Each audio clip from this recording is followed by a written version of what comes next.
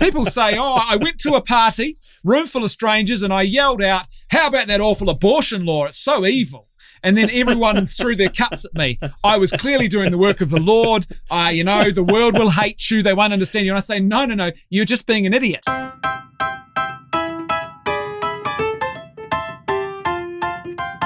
Welcome to another episode of This Catholic Life. Conversations about life's ups and downs, big and small, how we deal with every situation imaginable, whatever life throws at us, but still manage to be sensible, practical, and joyful. Today's show is Being Pro-Life Today, in a world where everyone thinks that Christians are lunatics and killjoys and a little bit strange on the side. How can we be more effective at promoting a culture of life? I'm your host, Peter Holmes, and today I'm joined by my guest, Brendan Malone, who is the director of LifeNet New Zealand. He's been working full-time in pro-life, marriage, family ministry for the last 14 years. He's married to Katie. They have 5 children. And Brendan has a background in communications and media training. Welcome, Brendan. Hey, how are you, man? Good to be with you. And with you. Brendan and I first met when we were both speakers at Hearts of Flame conference, which we've been back to a number of times since. And he has too. He's an old hand there. And we've enjoyed lots of conversations over a wee drop here and there. So it's been a good thing. But it's good to catch up with him. Before we get started, I'd like to remind you that if you like this show, you should subscribe on your podcast app, and that way you won't miss an episode. So let's get into it. What do we mean by a culture of life? Well, yeah, that's the big question, isn't it? Because I think one of the temptations is to think that being pro-life is simply about being opposed to certain things. And it's very easy to forget that the reason we might say a no to euthanasia or to abortion is because we say a much bigger yes to something far more profoundly good, true, and beautiful. And really that yes is to authentic self-giving love. And so we say yes to that, and that requires us to say no to certain things. And in doing that, we find authentic freedom. So really a culture of life is not about being anti-abortion or anti-euthanasia. If it's lived out authentically, it's about actually living a culture that is proactive, that is actually building something, and that, as I said, is focused on an outward self-giving love, really. That's what I think a culture of life boils down to. Yeah, I mean, I think the official sort of thing from the church is defending life from conception to natural death. But what that means is not just defending it, but actually promoting it, seeing that life flourishes in all these stages. Now, one of the negative kind of impressions that some people have, perhaps because of negative media attention, but sometimes because of our own actions, is that we only sort of pop up when we're protesting something. You know, we only sort of pop into the public eye when we're complaining about something or going against something. And usually the accusation is, where are you guys when it gets tough? You know, when these tough decisions have to be made? Like, are you going to help out with the really tough situations? And the answer, as far as I can see, is that most Christians would say yes. That we're actually there for those things too. It's just not in the public eye. Would you say that's fair? Yeah, I think so, absolutely. And it's a what you might call a difficult PR sell, because people love drama and they love dramatic tension. If you've got a dichotomy, 2 groups opposed, so the government versus those pro-lifers, etc., then you've got the recipe for ratings. But it's a bit more or a bit less interesting to go and watch people living out. I think it was T.S. Eliot called it the ordinary life and the way in which we owe so much. The world owes so much to those people who live out ordinary, mundane lives, but in doing that, they build an authentic culture. And so that stuff's not as interesting, but absolutely. And I think this is a challenge for us too, is to ensure that when we are saying no, because there are moments you have to speak the truth and you have to speak up loudly against things, that's never the sole form of pro-life action in our life. That must always come on the back of, and probably be in many ways a minor aspect of living a much full and complete culture of life and everything else we say yes to. Yeah, it's going back to the old adage which is attributed to St. Francis, speak the gospel with your actions. Yes. Do the gospel first, and then maybe when it's time to speak, people might take you seriously. But we have to come to the reality that people don't seem to be listening, or perhaps because of the reasons you mentioned just then, the media, that there's no ratings in promoting something that's good, true, and beautiful. Perhaps sometimes the media and government have an agenda going on. Sometimes they just don't see the point in it for them in promoting something. So would you say it's accurate that government and media don't seem to be listening to the pro-life message? I would say certainly in the experience here in New Zealand, and this is a place where I'm actively involved, and so I'm not just speaking in a sort of conspiratorial or I think I've got my suspicions kind of way. I've seen this in ways that people probably wouldn't believe. I recently had a situation where a very experienced journalist who's not, you wouldn't call particularly pro-life in New Zealand, but the comment from this particular journalist in an interview setting where I was involved with helping someone in an interview, that was that they were shocked by their colleagues' behaviour. We've had a very extreme abortion bill passed through our parliament in the last couple of months.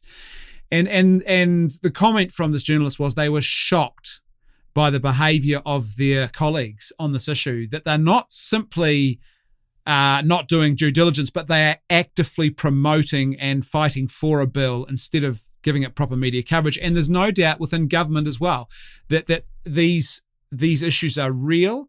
It's not conspiratorial to say this. There's certainly, for some politicians, you could say, I think there's an element of perhaps they haven't been particularly well formed themselves, and they think that being pro-choice is sort of just this humane middle ground. But there's no doubt there is a very sizable and I think even growing group of politicians who have a staunch commitment to these things, almost like a value set, and that they are doing everything they can to try and get legislation passed to honour what they believe should be the norm in society. There seems to be a narrative there that suggests that if we're pro-birth, which is what sometimes I'm accused of in terms of being pro-birth, that we're actually anti-mother.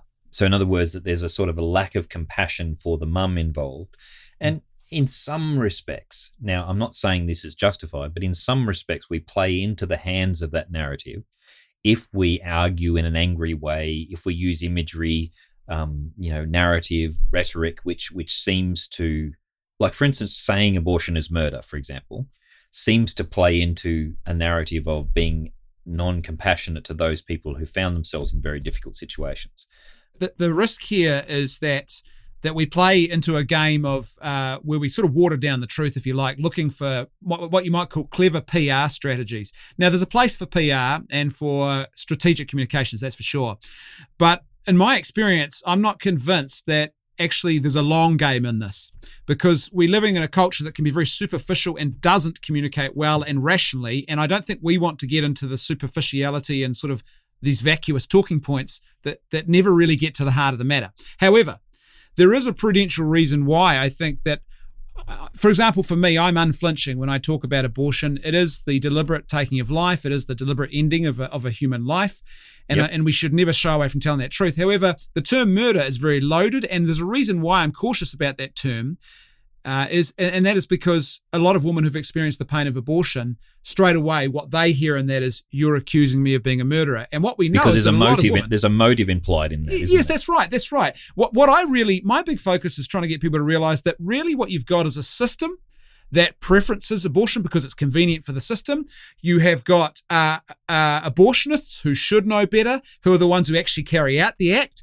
And the mothers involved, in the vast majority of these situations, they are coerced by circumstances or people around them, and a very few of them are actually making a choice. In fact, in some ways, they are just as much a victim of the setup, if you like. And often what you find is behind the scenes, someone who's almost never fingered is the parents, the boyfriend or the husband who's not supporting them, those kinds of persons behind the scenes who are actually putting immense pressure on. And I think I've done some counselling in this area, and almost everybody who's told me they've had an abortion utters the words, "I had no choice." Yes. So ironic for the pro-choice movement is that they almost everyone who's taken up this, they say, "I had no choice." Well, it's also not. It's even worse now in the sense that a lot of them, they were actively coerced. I've so many stories of people who were driven to clinics and told, "I will leave you," or "We'll kick you out of home unless you do this." Right. And not just that, but now the more liberal and relaxed you make your abortion laws, the faster that pathway towards abortion becomes, and the less safeguards there are in place to stop that. And so it's the whole pro-choice movement actually is doing the very opposite of what it's claiming to do. And one other thing I'd say, by the way, is on that point of, are you pro-birth? Because that's now a bit of a common retort that you get, or an accusation. It is, yes. Yeah, I say to people, look, Of course I am, because I'm pro-life. I often, you can't separate those two things. It's kind of like, I use this analogy. Imagine that you were at some sort of church picnic and you were standing there. You've broken your legs recently, so you're on 2 crutches, and you're standing there talking to a couple of other adults, and there's some kids swimming in a swimming hole behind you in the river. Now, you can see the kids, those other 2 adults can't, and you realize one of those kids is starting to get into some silent drowning, that they're starting to struggle, and you know what's happening. So you turn to those adults and you say, we need to save that child. Now, imagine what you'd say if those adults turned to you and said, well, are you really pro-saving that child? Are you going to pay for its lunch after we've saved it? Are you going to pay for its education? You're just anti-drowning, aren't you? And you're like, well, of course I am. It's the same thing. They're not separate things, You've got to be that. And that really it comes down to the presumption that you're dealing with a human life there. And lots of talk about all of the emotive circumstances around it. And there are many, and there are huge emotions around it. And they should not be discounted. And certainly there's a huge amount of effort that needs to be made in helping people make the right decisions and coming to the right calls. And in fact, making it easy for them to do so. Yeah. Well, and I think too that we often say in the pro-life movement, we're very fond of saying over here, there's 3 things we like to say. Number 1 is love them both. Both lives matter. And we really believe that our work is about building a future culture where abortion is unthinkable and unnecessary. Yeah, unnecessary and unthinkable. Yeah, absolutely. I'd agree with that. And in the sense that rather than, and again, you don't tend to win the battle by legislating against something. You win by, we've made lots of laws, for example, against domestic abuse, against all these sorts of things, and yet they're on the rise because people who are in desperate situations or who, for various reasons, seem unable to control themselves in certain circumstances aren't going to be prohibited by laws. We need to change people's hearts, and we need to get, train people to deal with situations appropriately. Now, that's leaving that aside. We've talked about the basis of the pro-life thing, and it's an unjust accusation to say we don't care. There are uncaring ways to communicate, and there are some ways that in our frustration sometimes, when we're frustrated with people not understanding the true issues, and if we genuinely believe, as we do, that there's a human life involved, of course, that, by the way, that conversation you described just then, if the kid's drowning, I'm not going to stop for a long, quiet debate with someone about whether or not we should save them. I'm more likely to push them out the way and try and save the child. But that kind of urgency can sometimes lead us to say things which are unwise or hurtful, and come across as sometimes as accusations or unhelpful things. And the uncaring label doesn't actually help us win the person in the end. They don't help us to win over. And there are a huge amount of people who've actually already been through the abortion mill. They've been victims themselves of this industry. And we've got a lot of, work to do if we're going to be winning their hearts and minds too. Because once someone's there, if they think that we regard them as murderers and that's all we think, then we're not going to get any headway in that respect, are we?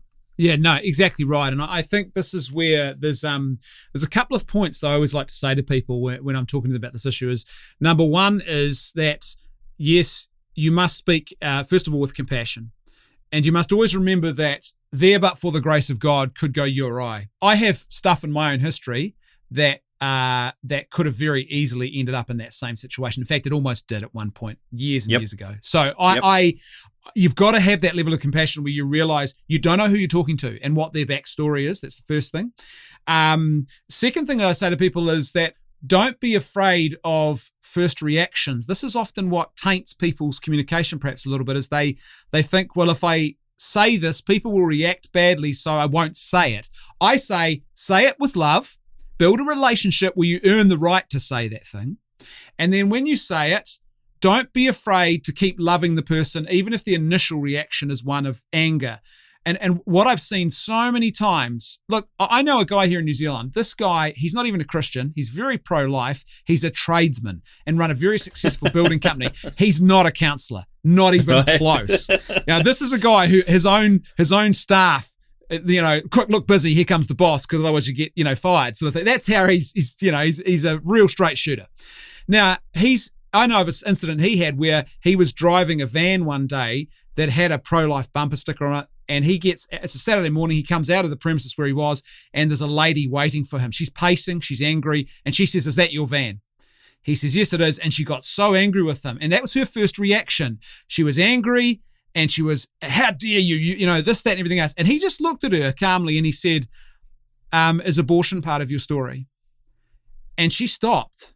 She ended up breaking down and she told him her whole story. By the end of it, she had embraced him. She'd hugged him. She said, thank you so much. No one's ever let me tell my story, and listened. And see, like, if a guy like that can do that, I think we can all do that.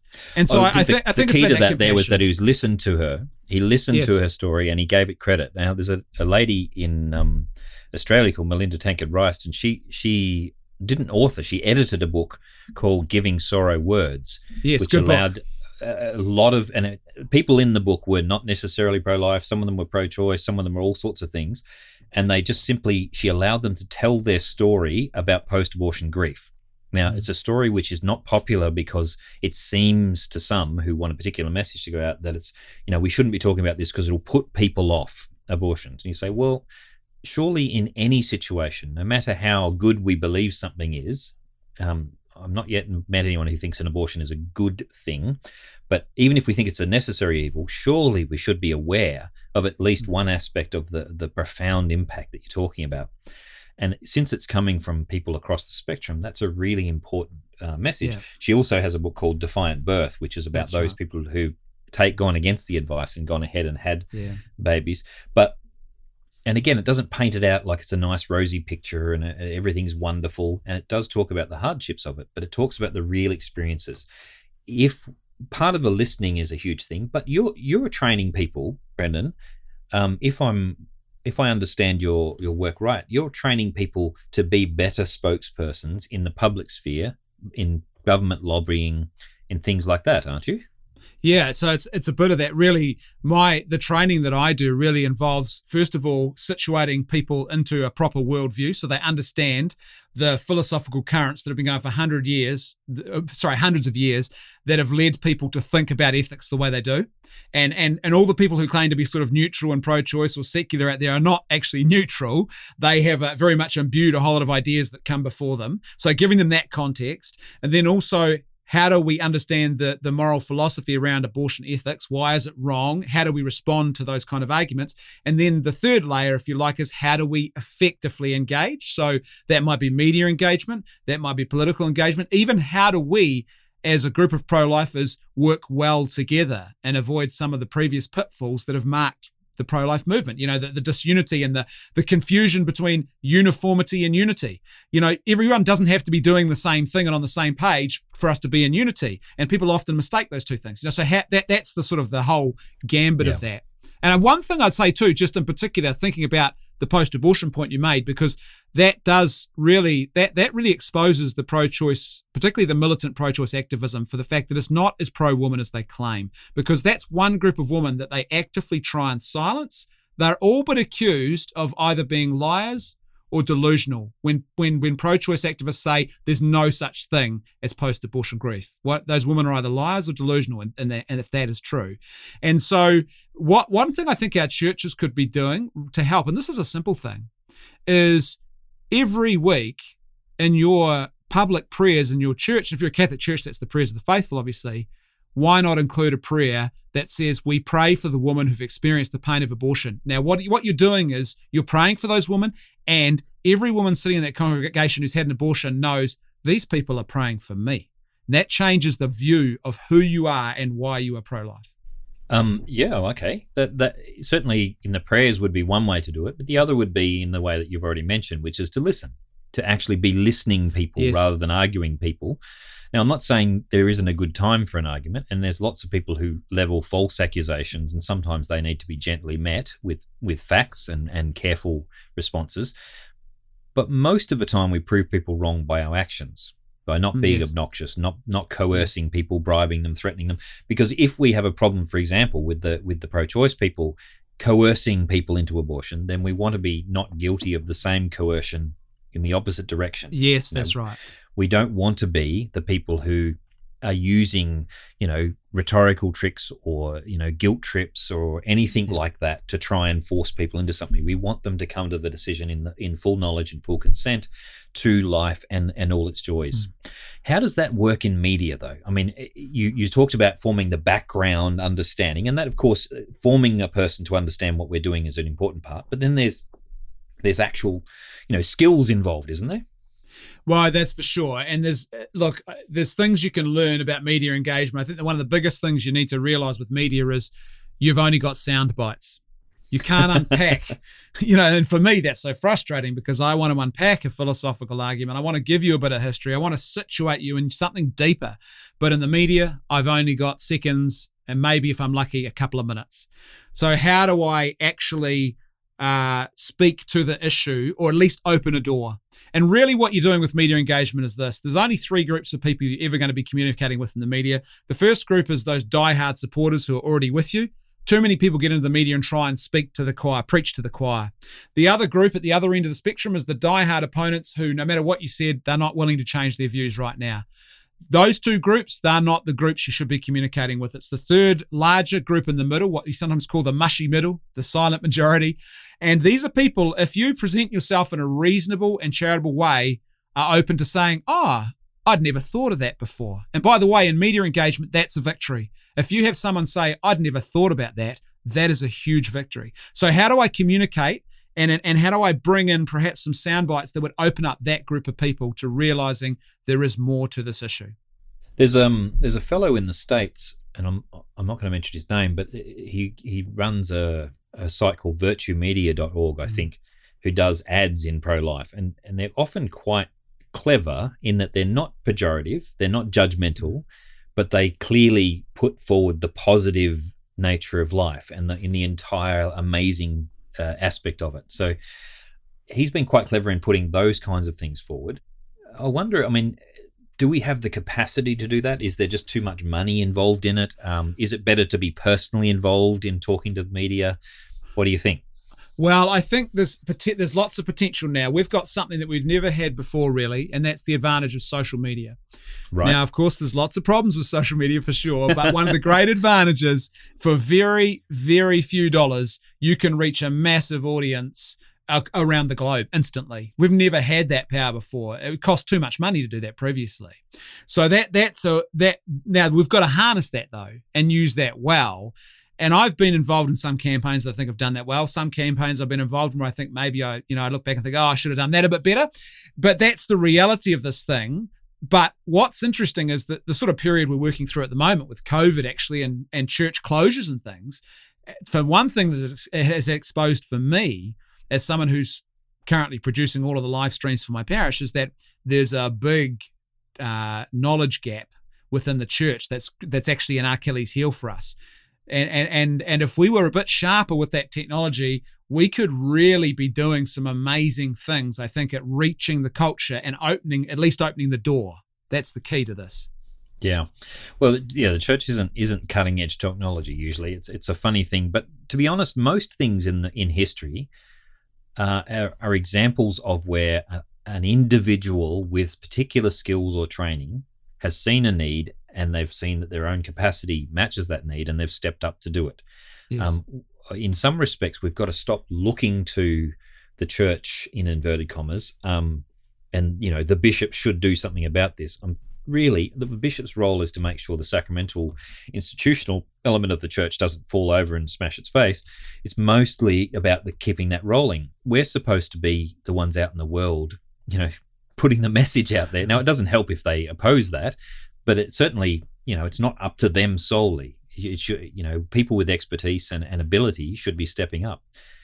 And I know I'm preaching to the choir here because you're out there trying to get them to do it. But tell us a little bit about the work you're doing, because I know you're around Australia and New Zealand. Yeah, so a lot of, obviously, when I'm not speaking at conferences and schools and church events and things like that, there's obviously a big part of my work is running something In Australia, it's called the Pulse Pro-Life Training Week. We actually started it in New Zealand. It's called Activate over here. It's been going for about 11 years in New Zealand. And the New Zealand event spawned the Australian one, believe it or not. So this is one of those instances where actually we did beat you, Pavlova and Crowded House, the other one. And it's sort of gone from strength to strength. And there's I think here's the key for me, and I think you're absolutely spot on when you say that we need to develop this sort of sense of utilizing skills better when you think about even the church. And I think a big part of that too is perhaps the way in which we view, or perhaps haven't encouraged enough lay people to recognize that the priesthood of the laity is actually supposed to be out in that temporal domain. And that's where we're supposed to take things, consecrate them, and make them holy. So we're supposed to get into the media, take it, consecrate it, make it holy. Politics, take it, consecrate it, make it holy. Running businesses, all those kind of things. And one of the things I think we've had as a bit of a trap perhaps in the church for the last few decades is this idea that everyone should be in the sanctuary.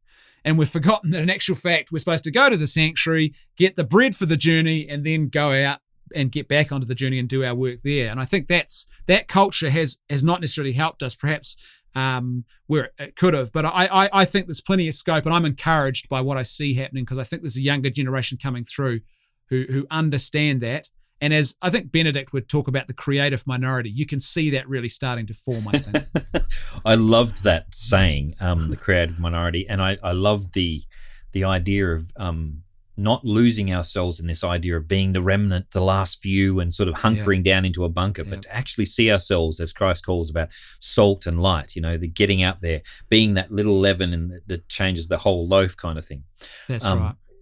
We've got to remember that no matter how bad we think things are, God was prepared to spare Sodom if there were 10 people there, 10 righteous people. That's right. We only need a few of us to actually change an entire culture, and we will only change a culture if we can capture people's hearts and minds with a positive vision. Fear works, and this is what I wanted to get to with the public media thing and even the politician thing. Fear seems to work in the short term. It seems to have greater results. If you can make people afraid of something, you push them the other way. But it actually bites us all on the bottom at the end, because if fear is our only motive, then all they have to do is make you afraid of something else. Yes, that's right. Getting people to buy into the positive, wholesome, complete, and joyful vision of life is almost the only long-term strategy that's going to win. Seeing whole life as a beautiful, wonderful thing, in spite of suffering, in spite of hardship, in spite of difficulty. In fact, in some cases, because of it. Yes. But how to communicate this? In some respects, it's almost not possible in the short media grabs that you're talking about. So no, it almost no, and that's the trap. And this is the danger I really fear, is that we think that if we get the right gimmicky phrase or set of gimmicks or phrases, that suddenly everyone will go, now I want to be pro-life. It's actually it's a more complex thing than that. And in one sense, in another sense, it's actually a lot more straightforward and very mundane. It's about living a full culture of life in your sphere of influence. And I think this is where it really, the thing that transforms the world ultimately is, and creates that space for human flourishing, is authentic community, which is obviously built on authentic self-giving love. And it's the one thing that the West has eroded and has been eroding in the West now for quite some time. And it's one thing that I would suggest drives a culture of death more than anything else. If I can make you an individual in your own little world, and you all of a sudden you're effectively isolated, maybe you've got a spouse and a couple of kids, but that's about it, and you're struggling away without any sort of wider community, then you're really up against it. And when you find yourself in a situation with an unplanned pregnancy and you've got no community around you, abortion doesn't just look like a choice, it looks like the only option. If you've got elderly parents and you're struggling and striving away just to pay for your mortgage, working 100 hours each a week just to pay for it, and all of a sudden one of them gets ill and there's a cost involved in that, you start to realize, maybe euthanasia is a more humane and dignified thing. So you see how that loss of community drives all of that culture of death. In fairness, there's also, in the case of the euthanasia thing, and even in some cases when they present abortion as an option, we have a disabled child, so when they present abortion as an option to you, often it's not just the financial thing, it's that there's a genuine fear that the person is suffering, that there's going to be some unnecessary suffering involved, and that's, especially in euthanasia, they're going to die anyway. Why put them through this lengthy process of pain? So even if someone's, and I've met many people who aren't motivated by the money side of it, who just genuinely can't stand watching someone they love go through so much pain. And in a sense, because we have kind of painted a quality of life that is so surrounded by the tingly feelings I'm getting right now, whether I'm enjoying life, quality of life, we call it. Self-gratification. But even, or at least absence of pain, at least that. Yes. And we just can't conceive of there being value in life if it's suffering. And so I think there's a Christian understanding of suffering, which isn't limited to Christianity, by the way. This is deeply embedded in Judaism as well. This understanding of the genuineness of humanity as it struggles through the absurdity and the struggles of life. Well, again, I would go back. So there's no doubt utilitarian thinking is a big factor here. What is the utility in something? There's no doubt that's a factor. I think, again, though, the loss of community is a driver of this as well, because when you're an individual and you're isolated from community, you don't see death as much. You don't deal with the real, ordinary, mundane, and icky, challenging business of a hard life. And we've actually sanitized ourselves from death, haven't we? Because we don't see it. That's we don't right. actually physically see bodies. No, and it becomes maybe a bit of fear attached to it, uncertainty. You have ideas in your mind that death is this truly horrific, awful, painful, brutal thing. We also lose the sense that my life, I often talk to people about the fact that I view my life as not just something I own, but it is in a sense a debt I owe to my family, including my death, to my family, to my community, that they're supposed to journey with me through that process. But that requires community. Even your own death is a gift to your family. And there's an interesting essay on the internet where someone wrote a paper called "I Want to Be a Burden on My Family." Yes, I read that. It was a fantastic sort of look at it. Yeah. Really good look at the idea of all these people saying, I don't want to be a burden on the family. He's saying, well, the only burden is love. And the only reason you're a burden on anybody, because if they didn't care about you, you wouldn't be a burden at all. They just wouldn't care. But wanting to be a burden is just the same thing as saying, I want to be loved. And I want to be someone who's worthy of that love. Well, here's the thing too, that when you slip away from that, you allow the utilitarian, the quality of life, all those things to creep in. And I'm telling you, it's you get to a point where, so for example, in Canada, within a couple of months of them legalizing euthanasia back in 2016, a public report had been published by a group of experts, and it was widely publicized saying, good news, we can save between $18 and $130 million or 135 million, I think it was, every single year in healthcare costs because these people won't be consuming them anymore. That's 1.4 billion every 10 years. That is a massive driver.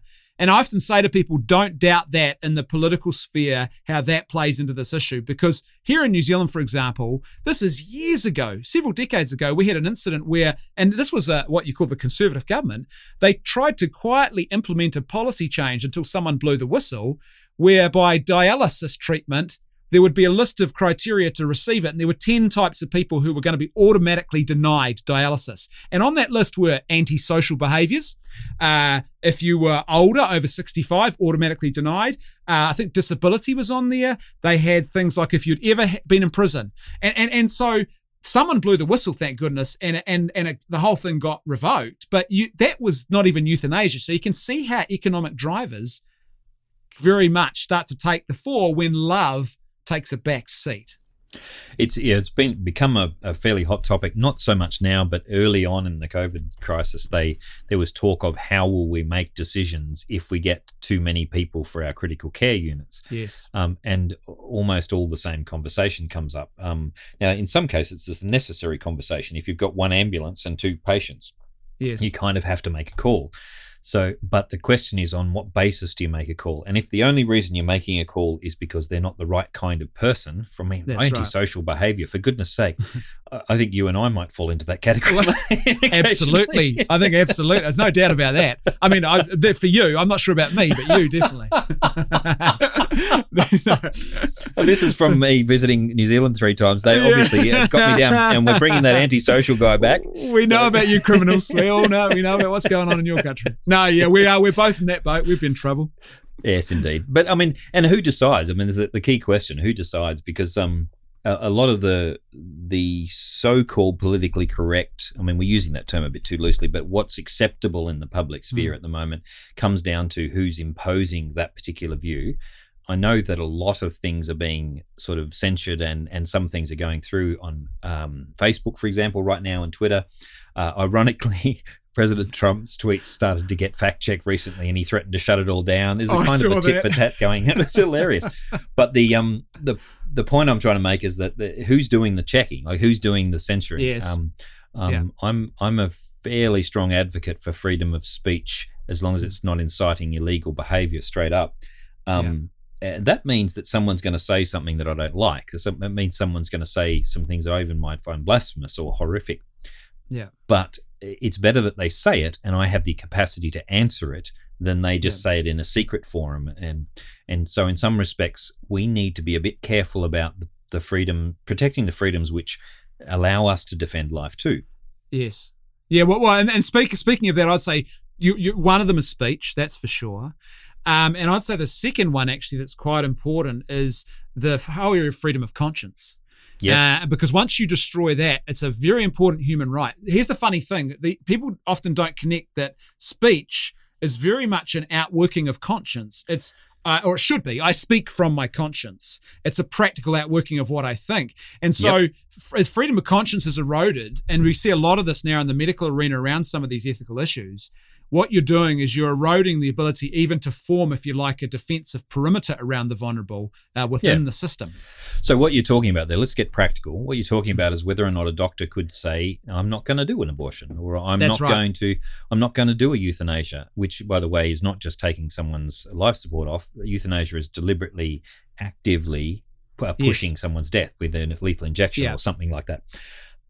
They're forcing medical people to do something because we've said it's okay, that therefore every doctor has to do it, kind of thing. Yes. Yeah. Now, freedom of conscience, I think, is huge, and it actually, any imposition on that actually cuts to the heart of what we call our liberal democracy, the whole idea that we're free to individually pursue what we believe is right and true and good. Yes. But in terms of how we bring this back, let's bring this back to where we're going in terms of the parish life, local community, what I do in my workplace, how do I talk to my friends who aren't Catholic or aren't perhaps if they are Catholic, they're not pro-life. There's a lot of programs out there and structures. They don't seem to work. Like, they don't seem to capture people's hearts and minds. How do we get out there? We've already talked about finding the gifts of local people and using them. What would you say to someone who doesn't feel gifted in the area of media or perhaps internet? What would you say to them about what's the basics? How do we go on and build the culture of life? Well, a couple of things I'd say. Funny you should talk about conscience, because one of the things that has eroded authentic freedom of conscience is this idea that conscience is just a private thing that has no public application. You know, it's okay for you to think you're opposed to abortion in your mind and maybe talk about it behind closed doors, but you're not to act in public. And that same thing affects the church, I think, where we think, well, let's just keep this stuff private. And the more we do that, the more that erodes the presence of truth in the world. So the first thing is, I think we've got to be active in some way, and we've got to be building a culture of life in some way. I think the second thing to really consider is, and by the way, anyone who's thinking, well, I'm not very skilled at media engagement, here's the truth of it. Most people are not. I've been training people for almost 15 years, and I can tell you, I can count on one hand the people that I know who just aced it right off the bat or who became very, very good at it. It is not something most people are qualified or skilled for, and that's okay. And it's really not where the real work of this is done. The media spokespeople are the masthead, but the actual ship that sits in the water and plows through the waves, that's the ordinary lives of people that are lived. And so I would say the first thing is get some formation. Get some good, solid formation in these areas so you understand the issues and you understand the heart of the church's teaching on these issues. And then I would say, ask the question, what can I do to love more authentically in this area of the culture of life? Can I get a group of people together and maybe we form some sort of support network for our local crisis pregnancy centre? We're going to get a parish working bee happening every 6 months to fundraise for them or to do something for them. Or could we form a regular teaching session in our parish where once every 2 months we get in a speaker or we get together and we study, say, Evangelium Vitae, the Gospel of Life, John Paul II's great encyclical from 1995. Can we study these things together? So what can I do to actually begin to foster that culture? And so first of all, nurture it in your own life, but then always be looking outwards as well. Because here's the thing, one of my big concerns, I'm an evangelist at heart. I used to be an evangelical. I was in the evangelical church for 10 years. I used to be very anti-Catholic, which is quite ironic now. But the thing is, my heart was always for evangelism.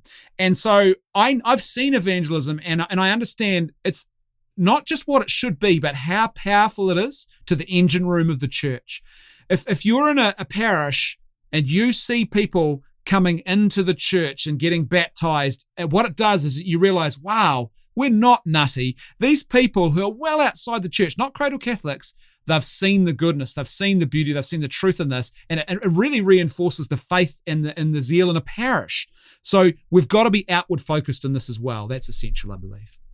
I think there's also how we receive people, because I've heard a number of stories from people who've taken their first step in the door of a church and been put off. Someone's had a go at them for something. Like one lady spoke to me and said, I tried to come back to the Catholic Church 20 years ago. Now, admittedly, she was a fairly shaky first step into the church, but the priest basically told her off for being in the wrong place at the wrong time. And it was so grumpy about it that she just simply gave up and left and didn't come back.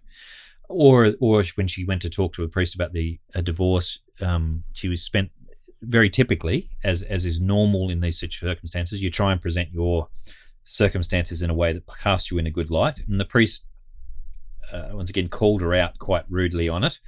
And he was right, technically speaking, in terms of canon law, but it was unhelpful for her at that particular time. Now, I'm also guilty of arguing with people and saying something that's just not the appropriate thing to say at that particular time.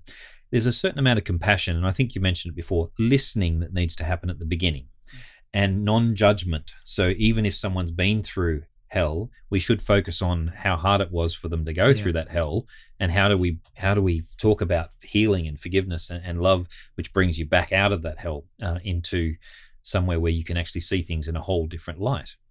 Yeah, and I think too, you've got to build that relationship that underpins that. I often say to people, look, there's two types of persecution in this world. There's the persecution that's legitimate, and then there's the stuff that you earn yourself and is not legitimate, And so people say, I went to a party, room full of strangers, and I yelled out, how about that awful abortion law? It's so evil. And then everyone threw their cups at me. I was clearly doing the work of the Lord. The world will hate you. They won't understand you. And I say, no, you're just being an idiot. So that's persecution for being an idiot. Don't be an idiot. Be loving, be rational, build the relationship. And then what that does is it opens the doors. And when those doors open, don't be afraid to have that conversation with people. Yeah. And to do it compassionately. And if, like St. Augustine says, no one wakes up in the morning and says, what evil can I do today? I'm paraphrasing, of course. But he said, people do what they think is the best option available to them. And the only way you're going to change their behavior is demonstrate to them with love and with providing the option, a better option, a better way of doing it, and convince them that this is, in fact, a much better way for them. It's not just I think. And the witness of your life. So if they look at your life and you're saying, I'm all about the love and this is evil and this is wrong, but then you do things that don't really respect the dignity of other people across the board, or you live a life that doesn't really speak to the authenticity or the sincerity of that, people smell that faster than anything else. And what my experience, I've had people who even still disagree with me, but they'll say to me, I respect the position you hold, and because they've said you've been consistent in it, and you haven't actually been someone who's tried to pontificate down to me. You've just disagreed robustly with me. Yep. I think people are okay. I mean, maybe not in the media, but people are okay with you holding a particular view. It's when they feel judged when they are particularly mocked or maligned, when they're put down in a situation, that it becomes a massive problem for them. We've had lots of situations where someone who profoundly disagrees with us is able to have quite a sensible conversation because it's done with care and with gentleness and with an acknowledgement of the concerns and experiences of the other person. It doesn't mean you have to back down. As you said, you don't want to water it down to sound... No. I mean, if we find the magic message, which everyone seems happy with, most of the time that's because it doesn't say much. There's not actually much being said. We want, as you said at the start, we want life to be something that people would never think of wanting to end. Yes, that it's such a joy and a hope-filled thing. And that goes much broader than just the questions of very specific laws or very specific stages of life. It comes to our hope in the world. I mean, a lot of people are talking about, not wanting to bring children in the world because of the state of the world. And that means that there's a genuine fearfulness there, which we need to address. That comes down to hope. Yeah, that's right, and that's why we see the rise of things like the antinatalism. That it's a movement. It's got a name, and there's some people now trying to argue that they are helping the planet by doing that. Others are saying, like you say, it's just such an awful world, I could never do this. And that to me is the greatest sign of that a culture has fallen into a pit of despair, effectively. Yeah. Not just a moment of panic or fear or difficulty, but a despair where you look at the world and you think, it's not even worth. I mean, probably even Schopenhauer might be a little bit shocked by, it's almost that level of no, there's nothing worth existing for. It's quite frightening. Well, and in many respects, sometimes the most pro-life thing you can do today is smile at the young mum who's struggling with her kids in the supermarket. Yes. Don't scowl at her, especially if they come to church. Don't scowl at the people in the church. Joyful. I mean, I make a point of going up to a young parents who struggle with their kids through mass and say, hey, thanks for coming today. You did a great job. They go, oh, they were so bad. I mean, no, you did a great job. Not your kids don't reflect on you.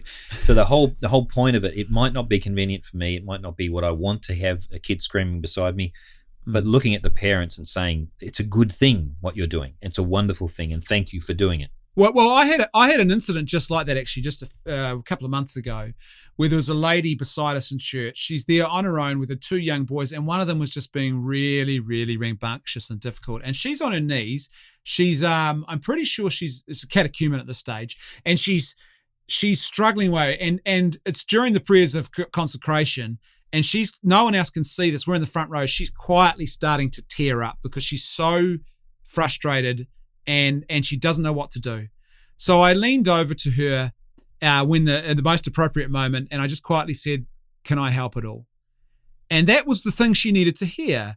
And then afterwards I said to her, look, well done, good on you. And she said to me, thank you so much, because she said one of her big things was, part of it was the pressure to have to conform to keep everyone else around her in the church happy.